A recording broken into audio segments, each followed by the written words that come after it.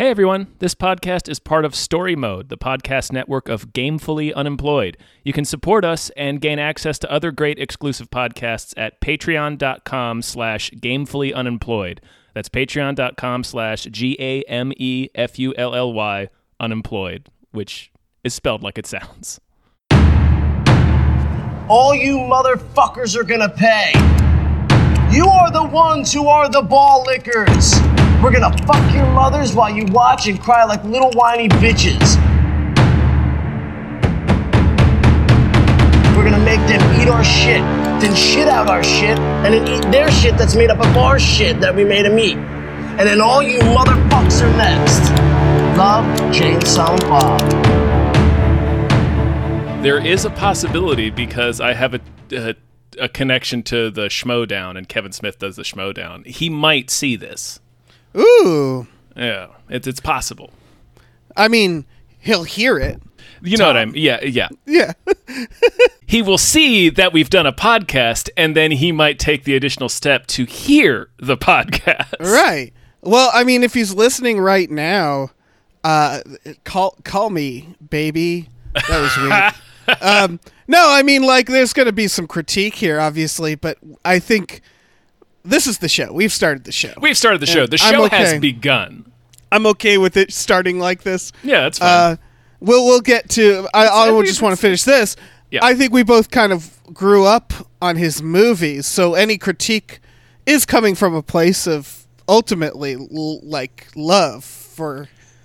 100%. Yeah. For better or for worse, he's made the person I am. From 7th grade on. Yes, absolutely. Yeah. Kevin Smith, and then a couple of years later, Trey Parker and Matt Stone were like the big reasons why I wanted to get into comedy and writing comedy and making like comedy movies and stuff.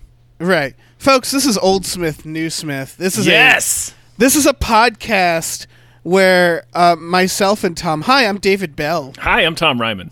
There, we got that out of the way. We got a couple more things to do, but first, this is a podcast where we're going to match up a old Kevin Smith movie with a new Kevin Smith movie. And in fact, what we're going to do is, as you can see from the title of this one, which is Clerks / Jay and Silent Bob Reboot, we're going to take like the newest and the oldest, and we're going to keep moving inward from that.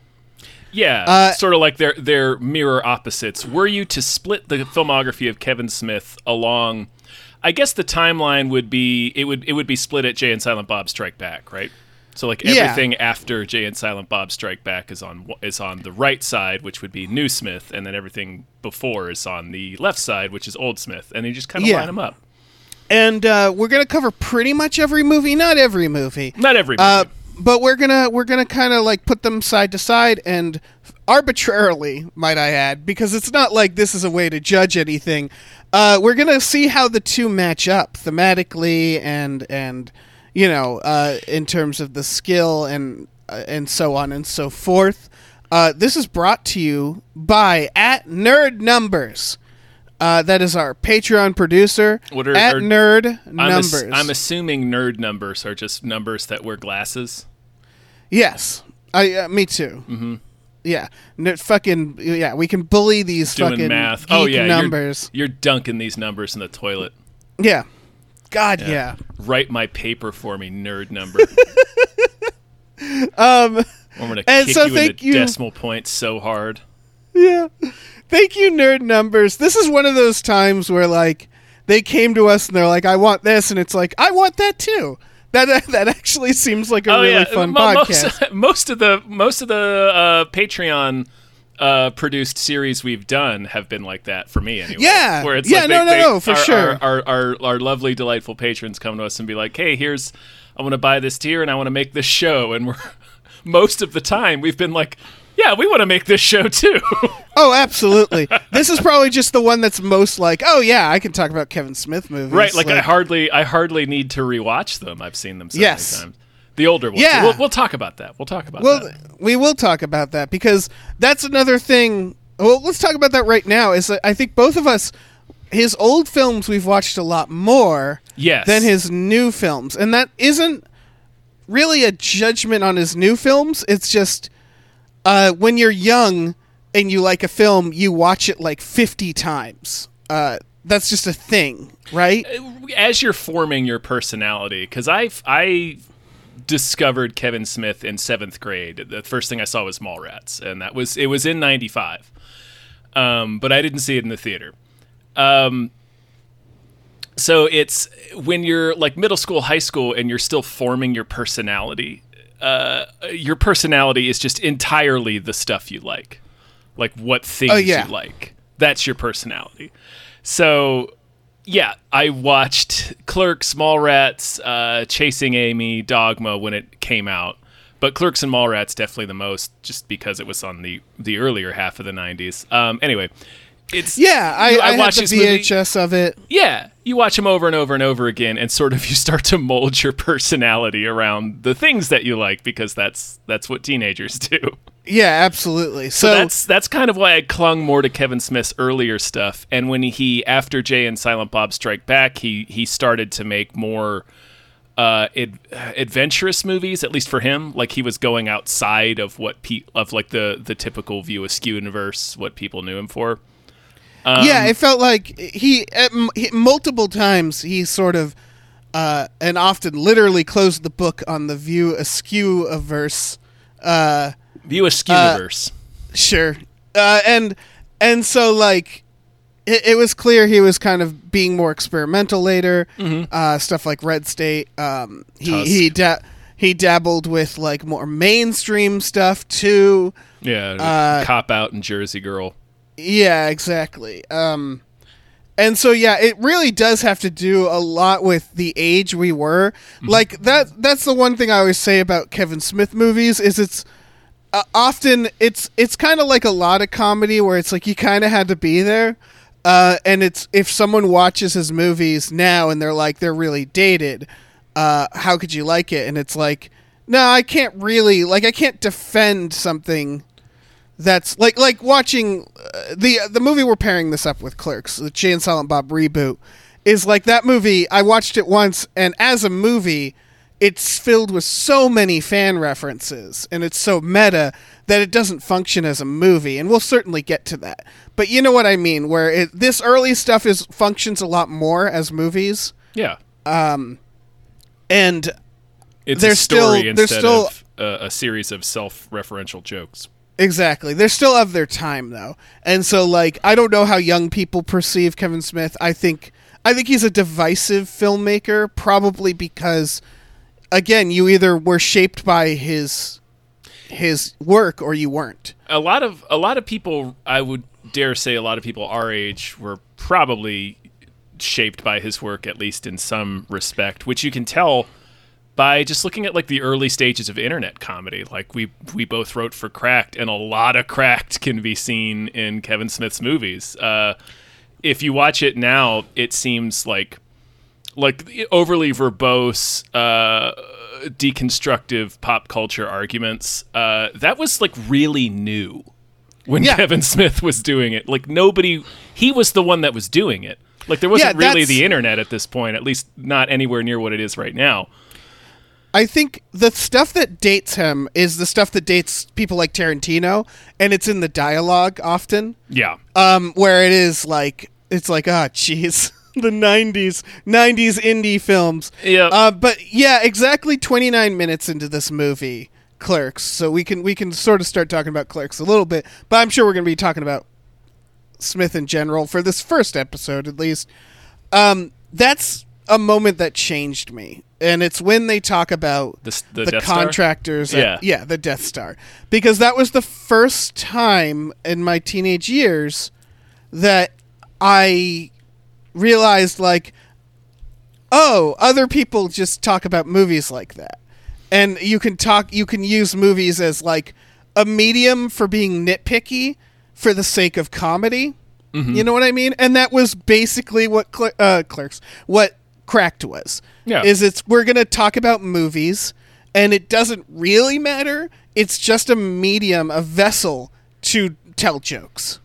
Right. It's you find something that creates a funny situation when you think about it. When you think about it, it's something in terms of like a narrative. It's always moving forward, right? So like things will happen, and you'll just leave it behind because the story needs to keep moving. The protagonists need to keep going forward towards the end of the story.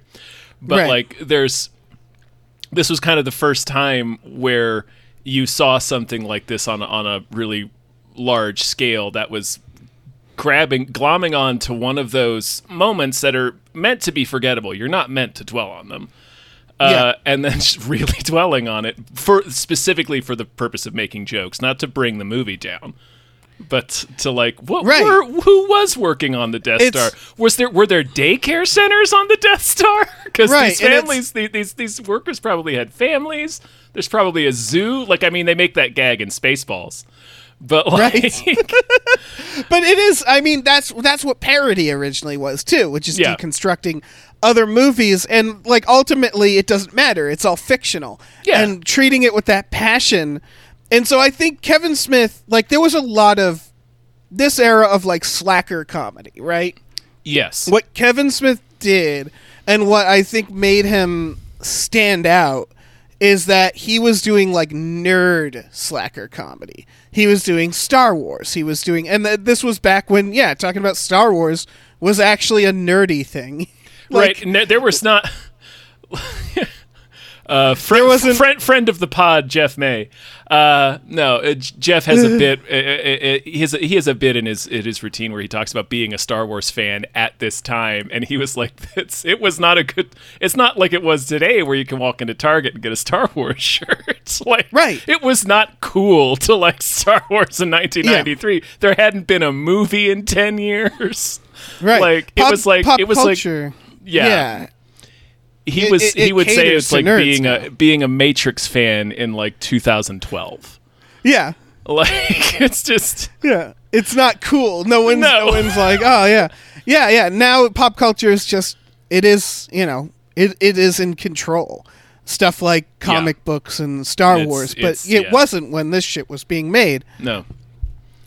So there's I think that's a part of, I think it's going to be interesting watching his later films with that in mind, because I think about like Chasing Amy has a convention scene, and it's like a little shitty convention, and I believe Jay and Silent Bob Reboot also has a convention scene, and it's a big ass convention. Yeah, because that's how it would be now. So the point is that like he was able to harness the slacker comedy, and then also the idea that was very relatable, which was like, not only like you're sitting around, you're working a job, but you're also shooting the shit about bullshit. Yeah. And he honed in on, it's often, like I worked at a movie theater, I worked at a diner, I worked slacker jobs in my 20s where we would sit around and talk about bullshit. Yeah, that's all we did. Yeah. And it was often like just analyzing movies for dumb reasons. Yeah, because what else are you going to talk about? It's you don't have any. Normally, you're not working with people you know, which is it's different in Clerks because Dante and Randall know each other and they know everybody. It's a small community, but like most of the time, you don't know the people you're working with, so you connect on just what movies you watch, and you just start bullshitting about movies. Yeah, like, exactly. So yeah, it's a big influence, along with a lot of other, because there was also the filmmaking influence, which I don't know if it's the same for everybody, but like I grew up on this and Evil Dead, and a lot of that was like, not only do I like these movies, but the filmmaking side, wow, they spent this much money and they were able to make a movie that succeeded. Yeah. That's wild. He's strapping microphones on hockey sticks and holding them up like boom mics. That's so cool, Yeah. It was I found punk rock at around the same time, and it had the same effect on me, where it was like watching movies like this and Evil Dead 2 and like listening to punk rock, and it's like I could do this. Like that was the other major formative part of this for sure, is the realization that I could. It wasn't like this far off, unattainable thing. It's like, no, people like a person like me could actually do this. Right. Like, because Kevin Smith is also the flair is in the writing, which I think is, I don't think he started that. It's like theater. These movies, like watching Clerks, there's so many long oneers. It's blocked like a play, yeah. Yeah, and it really works. There's some stuff in this movie that really works. Like, I thought the editing really worked often. And so, but it's very straightforward most of the time, and it's just these flat setups, people like on sticks, and just people like, like you said, it's like a play. And it's just, we're just focused on the writing. We're just focused on the dialogue. It's all about the dialogue. Yeah. Not much happens in this movie. That said, enough happens. It's formed like a narrative. Like he dropped out of film school, but he knew how to tell a story too. Yeah. So the things happen when they need to happen. And I think, wasn't he in a sketch troupe with his friends at school or something? Like, I don't know. He wrote a lot of sketches leading up to this. Yeah. So it's a series of conversations that are unrelated with a narrative throughout that keeps it cohesive, and a character arc, several character arcs. So I don't know. It's one of those where you go back and watch it, and you're like, oh yeah, I see why this killed it. I see why this started his career. That said, I hadn't watched this movie in a while, Tom. Mm-hmm. Mainly not for any reason, but like for the same reason I haven't watched like Back to the Future in a while, because the movie exists in my brain. Yeah, it's just forever in my brain. Yeah. Like, I've seen it so many times. It's like Jaws almost. Yeah. Although I rewatch Jaws all the time, but it's like I hardly need to. I can close my eyes and just play the entire film. Yes, exactly. Yeah, because I watched it so much. Yeah. That it's like, yeah, it's there. It's seared into me. Mm-hmm. So, had you watched this movie recently? No, it's probably been 10 years since I've watched this movie. Oh, okay. It's been a long about time. the same. Yeah. And again, for clarity, we're doing Clerks this round. For Yes. the next episode, we'll do the Jay and Silent Bob reboot, which, Tom, I believe you haven't seen. I have not seen it yet. Yeah, I only saw it once, and I don't. It's been long enough that it's like it's next time I watch it, it's gonna feel new. So I'm excited for that. Rewatching Clerks. I guess I want to start with what is dated. Well, the obvious one being the title cards. Yeah, the title cards, and that's an artifact of if everybody. I'm sure everybody listening to this podcast is probably a Kevin Smith fan or has at least seen Clerks. So a lot of you probably already know this. Or is Kevin Smith. Or you might be Kevin Smith. And I think Kevin Smith would agree the title cards are pretty dated. It's a dated art school thing. Yeah. And it was born of his initial idea from what he's talked about in commentaries and interviews about the film, where it was supposed to kind of, like, the initial idea was to sort of mimic Dante's journey through Inferno. Right. Which is why the character's called Dante. Right. And then it was going to end with him getting shot and killed in the end. And that's right, I'm sure most of you guys know this, but the original ending was Dante getting shot. Yeah, it's he throws the thing because we were closed, and then Dante walks away, and then he goes behind the counter, and he starts closing, and they do this really film schooly thing where the guy comes in, close up of Dante's eyes, he's shot in the stomach, dies slowly, and then the movie ends. And I forget who it was. Kevin Smith has talked about it. Like, this guy saved his ass. Some producer was like, "You need to cut that. That needs to be cut." And it's just it's an artifact of that art school thing where it's like, because this movie, we're going to talk about the themes of this and how it relates to the movie we've paired it with, which I think it's a lot of ennui, obviously, right? Like, it's, my life's going nowhere. I what's my purpose? I think there's going to be a lot of coming of age comparisons. Mm-hmm. Just having seen the Jay and Silent Bob reboot, I will say it's about Jay's daughter. Rather, Jay discovering he has a daughter, I believe. Okay. And so there's like the dynamic that I always forget about in this movie, Clerks, is there is a like Gen X versus Boomer dynamic. Yeah. Where the customers are these fucking boomers who are so entitled, and they're like, and they, well, rather they're framed as being entitled. Yeah. And then Randall's arc is actually like, what makes me better than them? Like, why am I treating them like this? And so like that is like, that is the whole thing. It's the slacker thing. It's the no direction. It's what Clerks 2 is also about. Yeah. It's about being at a time in your life and feeling like you're stalled. Yeah, yeah. And so that's like, this movie was initially a meditation that was really melodramatic, where it was like, obviously Dante is supposed to be Kevin Smith himself because he worked at this convenience store. Right. And it was like, oh, I'm stuck in this place. If I stay stuck in this place for too long, I'm going to die. Right. At least that's my reading of that. But so like a lot of it seems, with that ending cut, the title cards really seem strange. Yeah. And with that ending, it's such a, that's the thing, is that as a coming of age story and as like being stuck, but there's hope, that's how you end it. Mm-hmm. You end it with, and then the day continues. We're closed, throwing the thing. Like, it's such a natural ending that it's so bizarre. It's so obvious to have him shot. It's one of those things, you know. We talk about it a lot. Like, I know you and Jason have brought it up before on the why blockbusters bore, and we've talked about it on other things. But like, you know, in The Sixth Sense, Bruce Willis wasn't a ghost until like the 4th or 5th draft. Like, right. Sometimes you don't see the forest for the trees right away. Also, it's one of the things you learn post-production at least I learned in film school, was and I'm sure this applies to a lot of art. Oh, this applies to writing for sure. Yeah. Is like, it's the kill your babies thing. It's sometimes if there was a shot that you're like, man, we worked so hard, it took all day to get that shot, and you're in the editing room and you're like, you have to accept sometimes, like, I have to cut that shot. Yeah. Like, sometimes it's just like, it's not working. I'm going to cut it. I can't think about how much work it took. Yeah.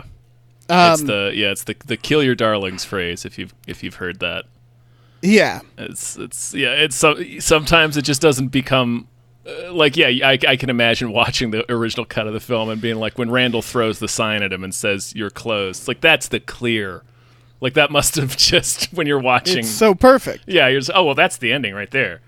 Yeah. Like, the ending of him dying is such a weird.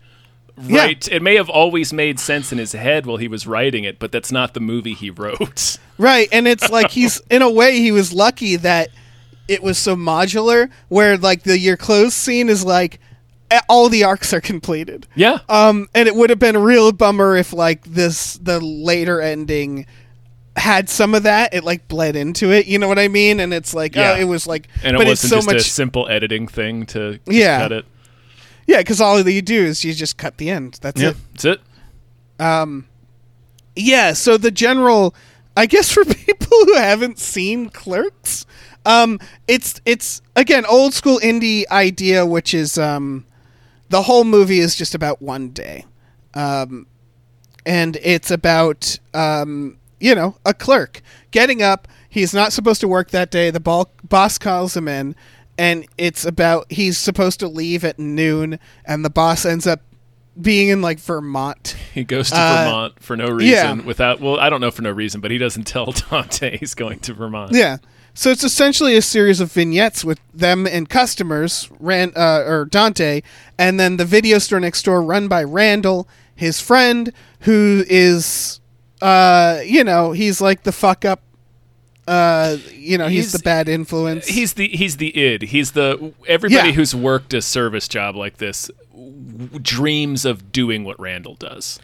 Right. He's also immediately right. He's the antagonist, by the way. Like, he's the person who all causes the conflicts. The problem. Yeah. But he immediately, because we learn pretty quickly that Dante is torn between Veronica, his current girlfriend, and Caitlin, his high school girlfriend, and Dante sort of has this attitude where everything happens to him. They also very quickly, I noticed, established that Dante is a very capable person. Like he he opens up the shop, no problem. He opens up the shop. He's clearly done this a million times. He should be manager. He's doing stuff like he's shit. He calls the locksmith about the locks. Like he's trying to. So he's irritated, and it's clear that he's sort of he's could better be doing than this a lot job. more. Yeah, he's better than this job. But yeah, immediately Randall's just like, you should pick Veronica. That you got to get over this Caitlin Bree situation. It's part of the. It's not really a metaphor. Well, I guess it is, but it's part of the idea that Dante is stuck and he's like regressing. Like he's clinging to his high school days, which are represented by Caitlin, and then it's Veronica. The future's uncertain, but she's a good, positive influence. I don't know. She's trying to get him to quit the convenience store and go back to school. Right. Like he has the means to move forward in front of his face, but he's just kind of this. He's dragging his feet like he's a slacker. It's a slacker movie. Right.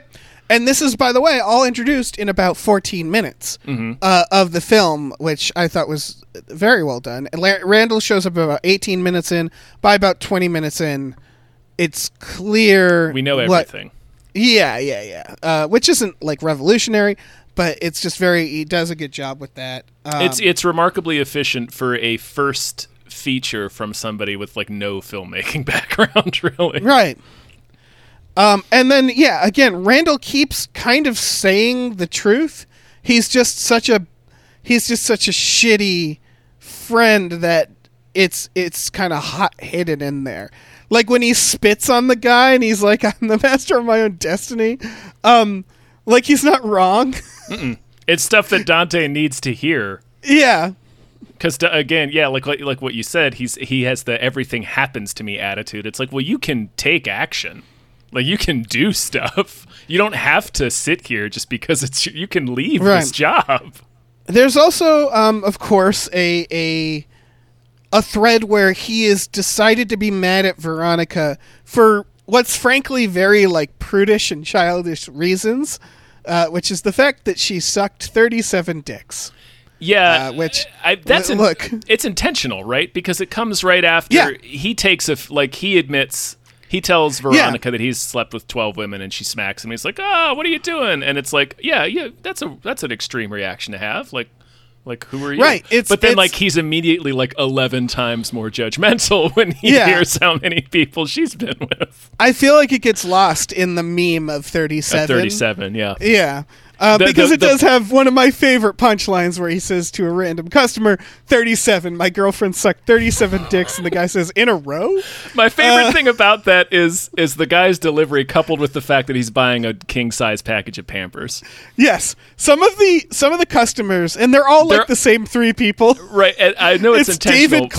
It's David Klein, the cinematographer, Walt Flanagan, and Scott Mosier. Yeah. What were you gonna say? I was gonna say they're all. I think Kevin Smith points it out in the commentary. But if you watch, they're all buying like crazy things. Yeah. I'd never noticed this one before is that when Silent Bob comes in, he buys a thing of sugar, and it's like, what the fuck does he need that sugar for? It doesn't. That was the one that I hadn't noticed before. God, yeah. There's and then of course there's the try not to suck any dicks on the way to the parking lot. Yeah. Hey, you get back here. Yeah, it does get lost in the gags of the scene. But yeah, the point is he's the asshole. He's wrong, and it's like this idea of him still being childish.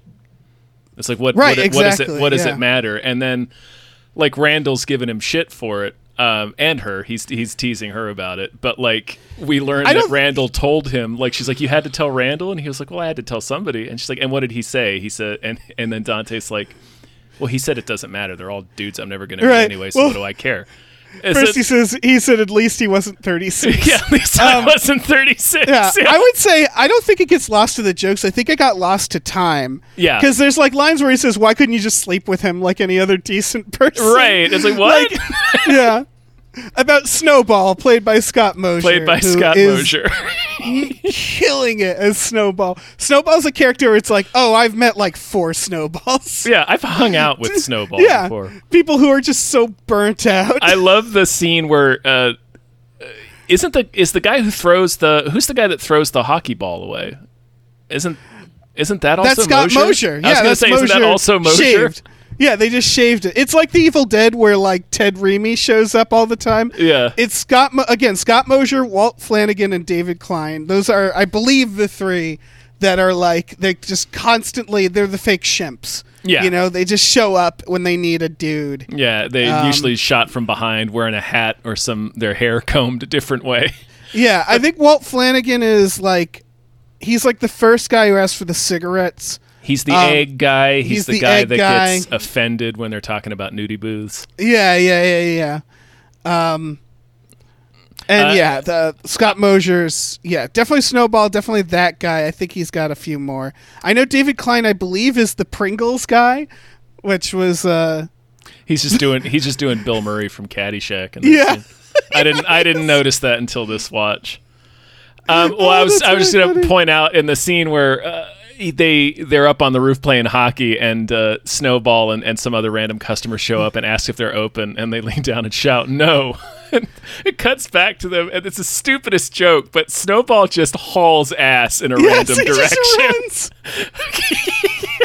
Snowball, all right, like I get they set up Jay and Silent. It's like the craziest thing, because we haven't even talked about Jay and Silent Bob, and the craziest thing is they show up 7 minutes in, they're introduced with a title, and it's almost like Kevin Smith knew, like, these are the characters, like, these are the characters that are going to continue more than anybody else. And we definitely should talk about the arc of what happens to Jay and Silent Bob, because they essentially are cartoon characters. They are literally cartoon characters later. But Jay and Silent Bob have become, they're Cheech and Chong. And this is them at their grittiest. Yeah. And it's not that much different. I would say the use of homophobic slurs, very dated. Yeah. But the character of Jay, it's like, yep. I've also met that person. Oh, yeah. Yep. Jay is less of a lovable character. He's more of the dude, and I think I read it was either this movie or Mallrats where like this cast was afraid of him. It was probably Mallrats. I know they were trying to recast him. They tried to recast him with Breckin Meyer in Mallrats. I'm sure we'll talk about that in Mallrats. Yeah, and Seth Green was considered. There was a few people. He's one of those dudes that it's most apparent in Clerks. Yeah, you're right. It's not the lovable character. A bunch of us have probably, like, I've definitely hung out with this guy before too. This guy is scary in real life. Yeah. He's funny, but he's also like, you wouldn't want to hang out with him by yourself. Right. It feels like he would go to jail for a dirtbag crime later. Right. He's like a really intense dirtbag. He's funny, but like he's way more of a dirtbag in this one. Right. That said, there is something to say about that arc, because I knew people who were like, when we were teenagers, was like, that's the drug dealer. You get drugs from him. And then I got to know them later in life, and it occurred to me like, oh, they're putting on an act. Yeah. And I became friends with them later, and they were very sweet people. So you could argue that about him. And the true story behind Jason Mewes is that Kevin Smith, he's not an actor. Kevin Smith found him. He was actually really bashful. I know the dancing scenes he refused to do in front of a crew.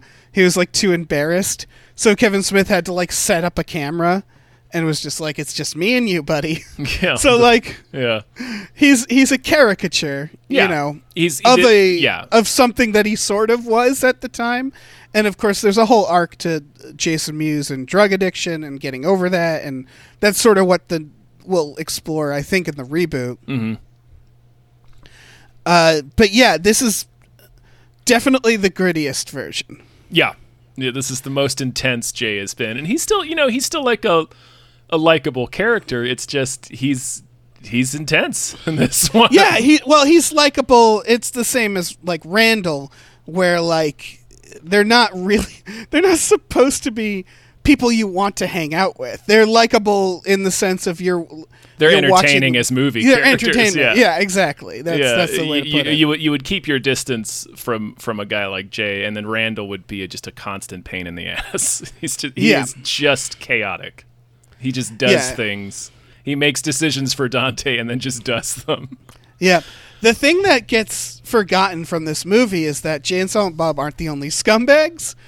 Snowball, obviously, but also like that weird Jersey chick with Olaf. Who has also one of my favorite fucking lines, which is, "Did he say making fuck?" I love that. I love that actress and that scene. She's so good. That whole scene is incredible. Yeah.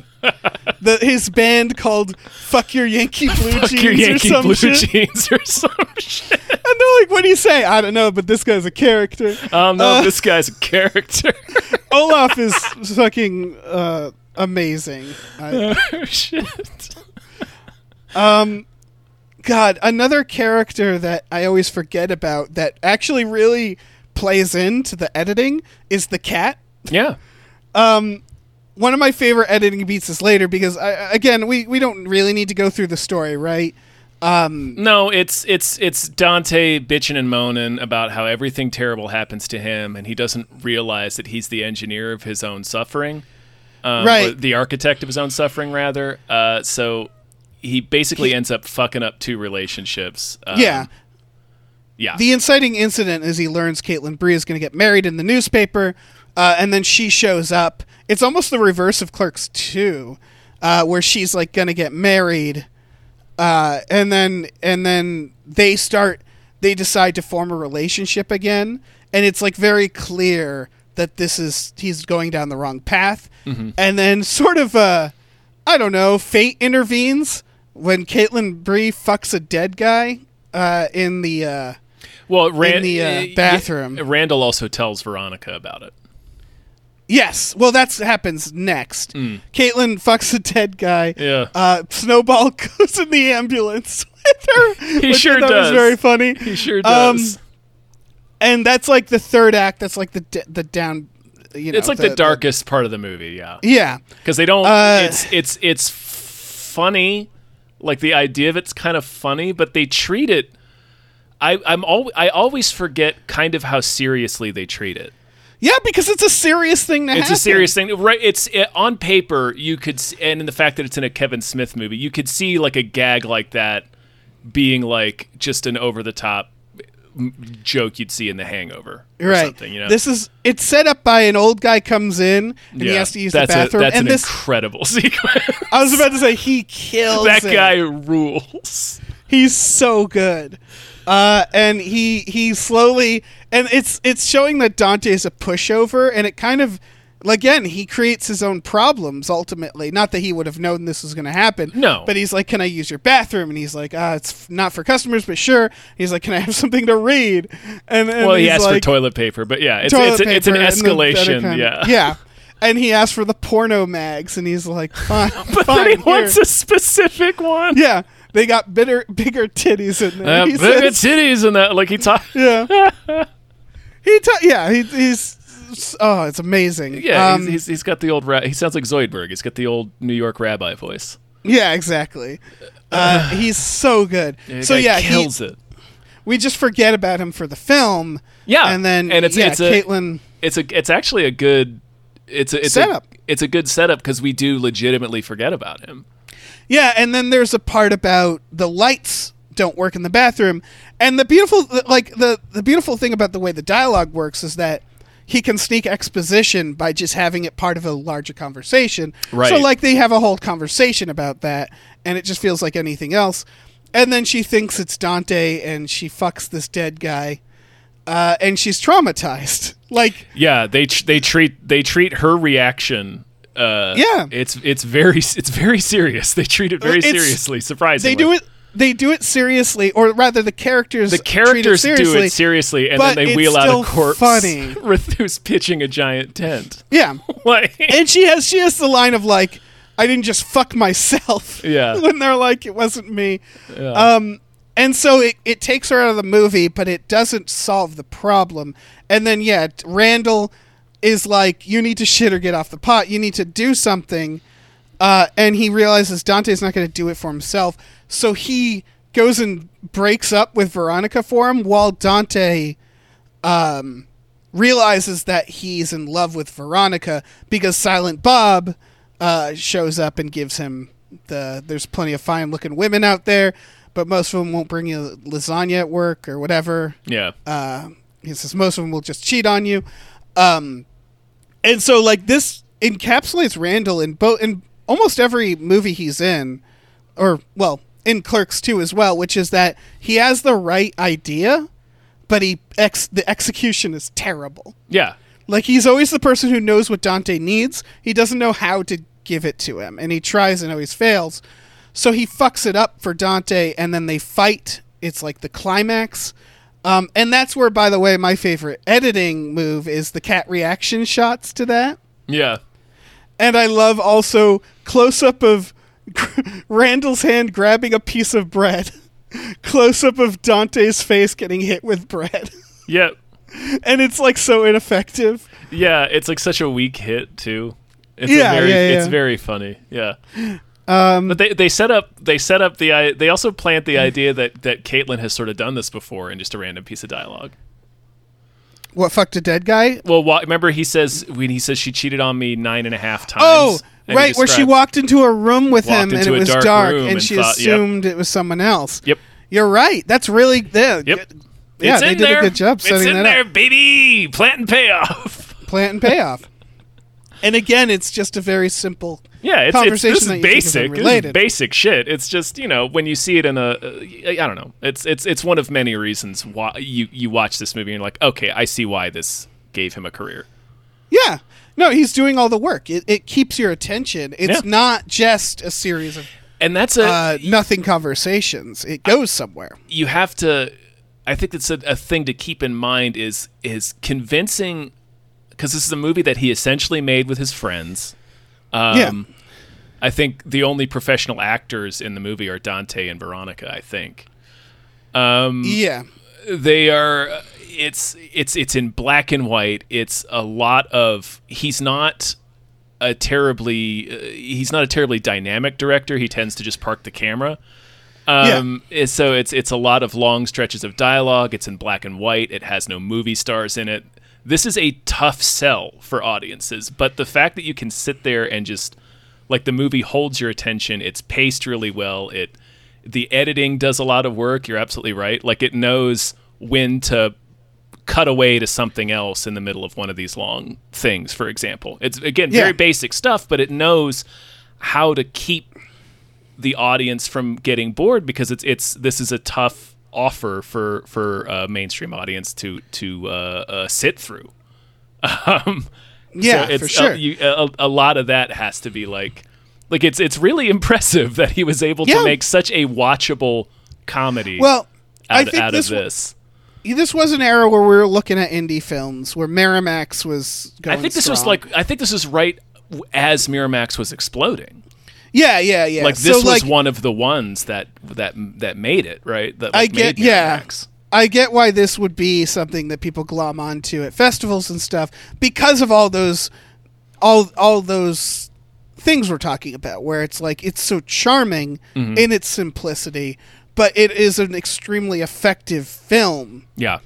And it is easy to forget that. Yeah. That the way the film is constructed, it's just about a guy and his friend, and their emotional arcs throughout. But they're there, and they work. And so, yeah, I don't know. I really get it. Yeah. No, it makes sense.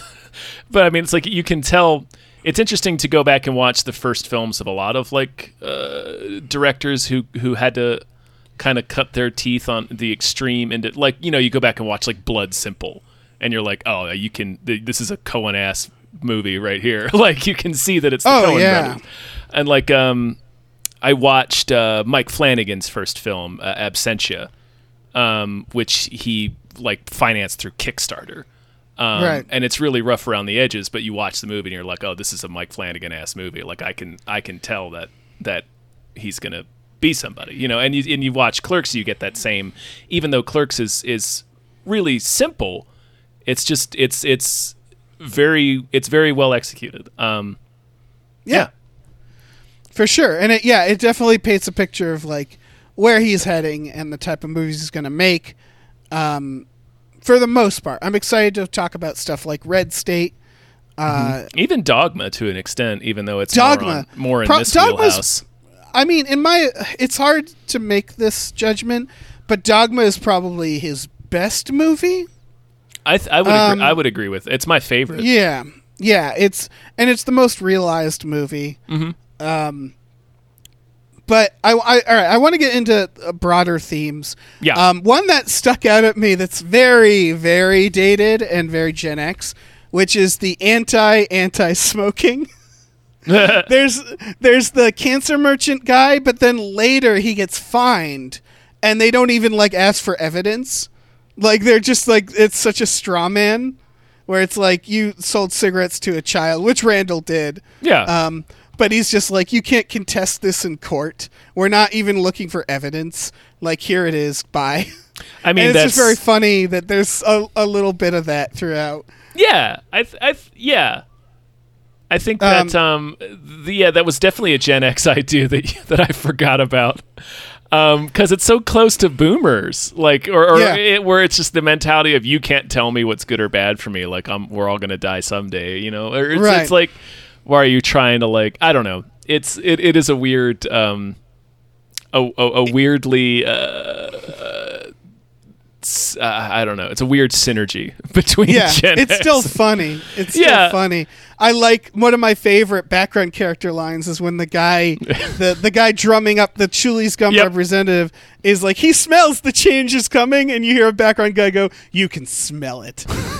There's a bunch of fucking heroes in that scene. Smoke my big fat cock. Yep, smoke my big fat cock. It's just, you don't even see the guy. It's just... Every random line that's being thrown out by that crowd is incredible. Yeah. Also, probably the most depressing detail of this movie is that cigarettes cost less than $2. If you look at the prices in the background, it's like $1.89. It's like, fuck. 93, man. 93, man. I assume it was because this movie was released in 94, so I assume it was filmed in 93. Yeah. And so I think we touched on the bigger thing, which is which is relatable to now, which is having more potential and being stuck in a job that you absolutely hate. Yeah. The difference is the conflict in this is that Dante's his own worst enemy. Yeah. Whereas nowadays it's more like the economy is the enemy. It's systemic. Yeah. Yeah. So things have only gotten more gate-kept in the intervening 25 years. Right, but it's still an important idea to talk about, which is this self-fulfilling prophecy Dante is stuck in, where he's not... He feels like the deck is stacked against him, so he's not even trying. So why try? Yeah. Yeah.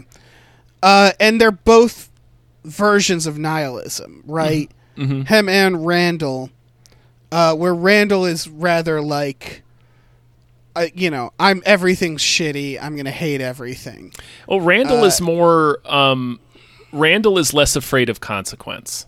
Like Randall is, I think part of the idea of his character is in contrast to Dante, who is so terrified of consequence, he won't make a decision. Whereas Randall will do absolutely anything that comes into his mind because he doesn't care about the consequences. And neither one of those is good, but it's like they kind of, like there's like a symbiosis there. I don't know. Yeah, they're well, I was going to say they're bad for each other, but Randall is trying.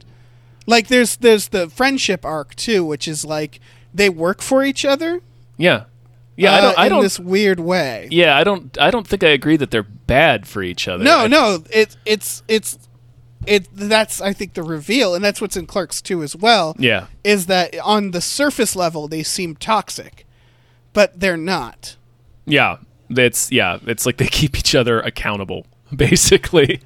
Yeah, which the movie shows, where he's like, wrangle for me. Yeah. At the end. And he just wrangles on out the door. Yeah. I guess, any other thoughts about Clerks as a movie? No, it still mostly works, and it's the thing that still continues to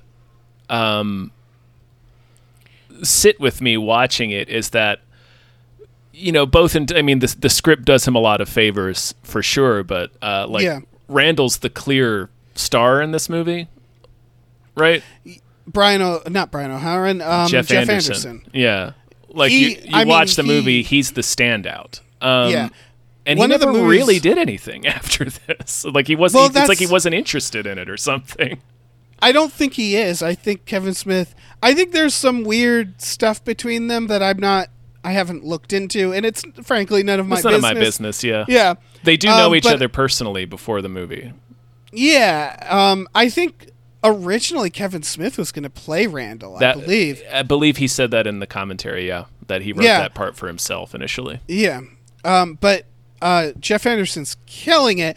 All right, this is what I was going to say. We're not going to be covering Clerks 2, I don't think. I don't think so. Yeah, I don't think so. Thing works. And it's probably surprising to some people that we're not pairing the two, but the pattern we're doing, I think, is going to end up working really well for some of the episodes, and then not as well for some of the others. Yeah. For example, spoilers, Dogma and Red State will match up. And those are two films about religion. Yeah. And one's way darker than the other, but they both have dark stuff to say.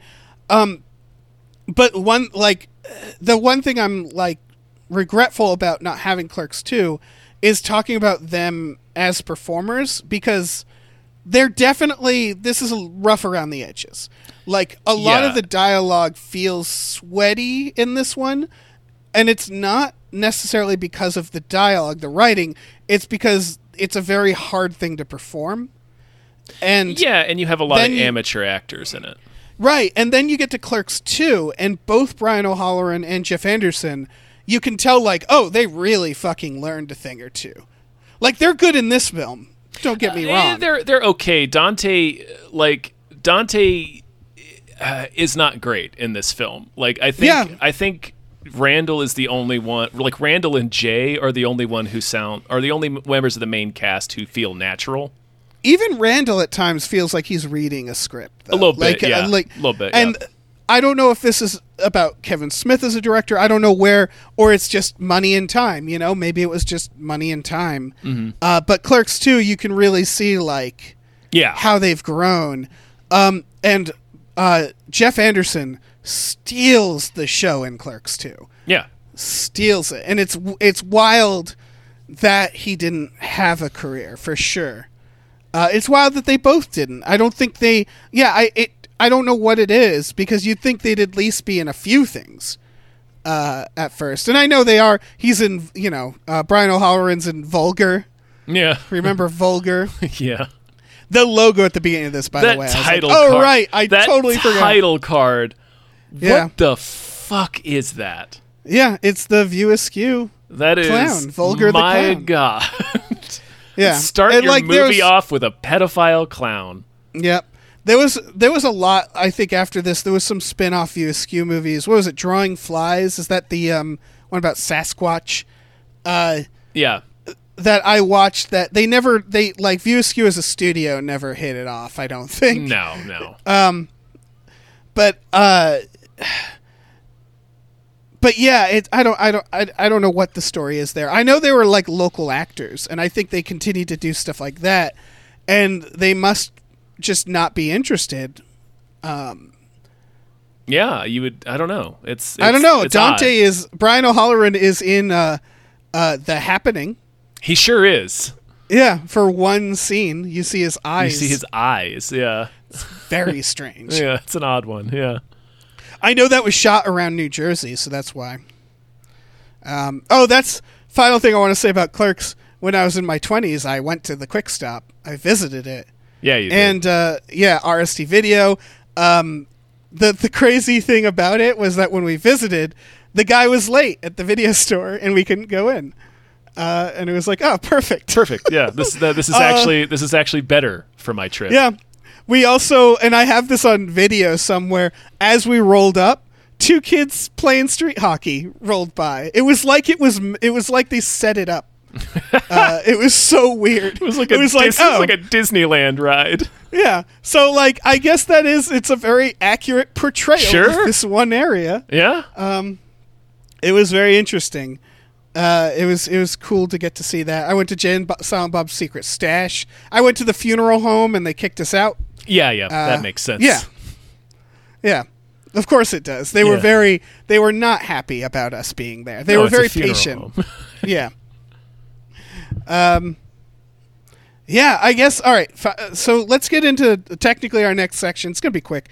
Let's talk about how we think this is going to match up to the Jay and Silent Bob reboot. I think it's going to match up pretty closely. Like if he hasn't evolved he hasn't really evolved the main theme of his View Askew movies, which is just kind of, I think he's talked about like Clerks as being like his Before series, like the Before Sunset series, where it's about being at a specific stage in your life where you don't know what's next. Yes. And it seems like that is pretty much the theme of every single movie leading up to Jay and Silent Bob Strike Back. Like all the less except for one. Less so Dogma, yeah. Yeah. That's the weirdest thing. But that's part of Dogma, because she's having a crisis of faith, and that's related to this theme. Yeah, it's just funny how Dogma is probably consider his best film is the most unlike the rest of them. Yeah. So I think Jay and Silent Bob reboot is going to be a similar theme of just these characters later in their lives, but still they've hit another point where they're just like, well, here we are. Things haven't really changed much. Is this going to be all there is for me? What comes next? And then you let slip that there's the additional detail of Jay has a daughter, so that's probably going to trigger a lot of these thoughts. Yeah, well, I think the dynamic is always ambition versus friends and family. Yeah, where it's like you have lofty ambitions, you think you're gonna be something, or it's the opposite where you're just nihilistic because you're like happy, you're happy to not be something. You don't have to be great, and it's about finding connections with the people around you and realizing how you fit in the world. Yeah, I think that's one of the things that's definitely a big thing in Clerks too. It's one of the things I actually really liked about it. It's like it's further continuing the theme of Dante is always being told what he should be, where it's like Randall's like, well, why can't we just be what we are and be happy? Isn't this enough? Right. It's both. Clerks 2 is tricky because it is a little bit of a bummer to know that these characters didn't evolve since Clerks. Not really, yeah. Yeah.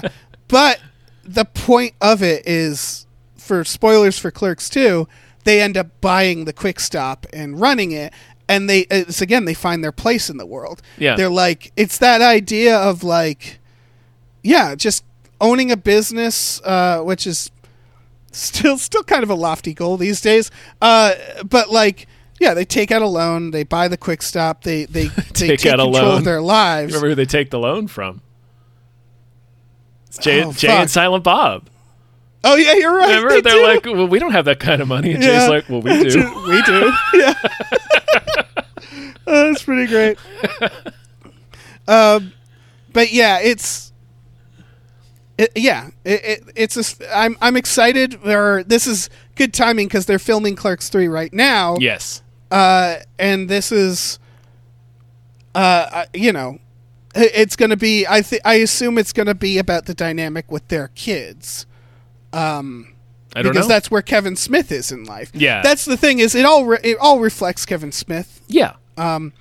He made this movie in his 20s, and Clerks 2, he was 40s with a kid, and et cetera, et cetera. His kid's in Clerks 2. Yeah, and she's really young. Yeah. So he's talking about it's Clerks 2 is about kind of our place where we are right now, and I think that's Kevin Smith. He's a little bit older than us, by maybe 10 years. About 10 years, yeah. but that's, I think, why our generation gloms onto him, because he's always talking about being in the place in life that we're entering. Right. Not yeah. necessarily at. There's a musician I really like named Matthew Good, and he wrote his album about high school 10 years after he graduated. Right. Because he said, I needed a decade to like really understand what I went through and put it into a broader context. And I think a lot of that's always stuck with me, because I think a lot of artists do that. Where it's like, I need some time to understand what this period of my life actually means to me. Right.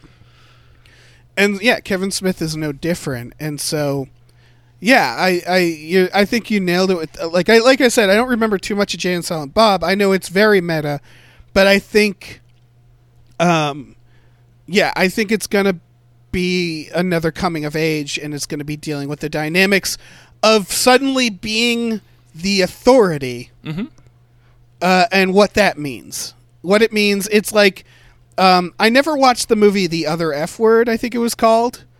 I don't know that one.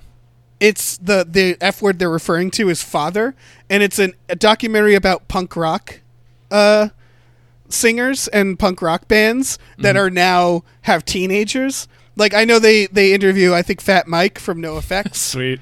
And it's about, I think he's a central part of it. And it's about the idea of like, oh, I guess we're the man now. Yeah. And how do you reconcile that? How do you deal with the fact that you're now the authority that you were saying fuck authority to? And that's, I think, what the Jay and Silent Bob reboot will be about. Another comparison is I've seen this punk band called Cocksparrer. They have they wrote all these songs in their 20s about how old people suck. Yeah. And they're still singing them, and they're like 60. Yeah. And it's very funny when they introduce a song where they're like, this one's about old people, which we are. Yeah, I can't wait to do that. I'm gonna do a reunion with my band in like 15 years. Yes. And we're all old as shit. It's gonna be great. Yeah. I'm gonna sing all the fucking songs I wrote in my bedroom when I was 20. Yeah. Bunch of angsty bullshit songs. All this fucking crap. Yeah. Yeah. Oh yeah. So yeah, I think Jay and Silent Bob reboot, because the Jay and Silent Bob Strike Back, it's not really about, it's that closes out that era, as opposed to being about aging. It's about him. It's about him going to Hollywood, right? Like literally. Yeah. It's about that. Yeah. Part of his life. Yeah. All right. Yeah. Are we done? I think so. I think that's a Smith. I think so too. I think that went really well. Woo! Woo! Yeah, so stay tuned for the next episode. We're going to cover the Jay and Silent Bob reboot. Yes. And then after that, I believe it's Mallrats and Yoga Hosers. I have definitely not seen Yoga Hosers. Same here. I'm so excited. But I'll be curious. That got, again, apologies to Mr. Smith if he's listening. That got ghastly reviews. So we'll see. Yeah. We'll see how it turned out. I don't think we have to apologize to Kevin Smith. I think he's a very self-aware man. Yeah, he seems to be. Yeah. And it's, I don't know. Also, he's probably not listening. No, he probably isn't. But the 0.0001% chance that he is. I just wanted to put that out there. It's very funny because we don't do this with other movies we review. We don't directly address the filmmakers. No. So yeah, big thanks to @nerdnumbers. Yeah, you fucking it's an nerd numbers. It's an @sign, so I assume that's a Twitter, and I'm just not gonna look into it. Nah. Because I'm tired. Yeah. And listen, I'm not going to check in unless that English paper you're supposed to write for me is late. Yeah, exactly. You fucking nerd number. We're going to give you a swirly. Yeah. Listen, folks, this was through our Patreon. And if you go to patreon.com/gamefullyunemployed, you can find all sorts of stuff, including some exclusive podcasts. For $5 a month, you can listen to Tom and Jeff Watch Batman, Fox Mulder is a Maniac, and Star Trek The Next Futurama. For a little more, you can watch movies with us every Friday night. We just closed out the Twilight movies. It was a real struggle. Yeah, it was. Man, those movies are very boring. I love them so much. They're aggressively boring. Yeah. Yeah, I mean... But other times we watch awesome stuff like Passenger 57. Exactly. It goes both ways. It's a gamble. It truly is. You never know what you are going to get. The point is we experience it all together. Mm-hmm. Yeah, as a family. As a family. We also have a store. Go to gamefullyunemployed.com where you will find the link to our Teespring store, where we have T-shirts and all kinds of other stuff. So check that out. Tom, would you believe I'm still getting emails from TeePublic, assuming we're using them? I would believe it. Yeah, as obtuse as their customer service system is. They're addressed to Mr. Gamefully Unemployed. It's Anyway, why are you Mr. Gamefully Unemployed? No, I know. I don't know. We both. Well, it's just because they have my email. That's all. That's true. If you want me to give them your email, no, I would prefer not to. Okay, I'm fine with you being Mr. Gamefully Unemployed. I want enough distance for plausible deniability. That's fair. In future indictments. And there will be. There will be indictments. There will be indictments. Eventually, this is all going to come crashing down. Yeah. Listen, we're going to be the subject of other podcasts, all right. I guess bye. Yeah, fucking bye. Noise, smoking weed, doing coke, drinking beers.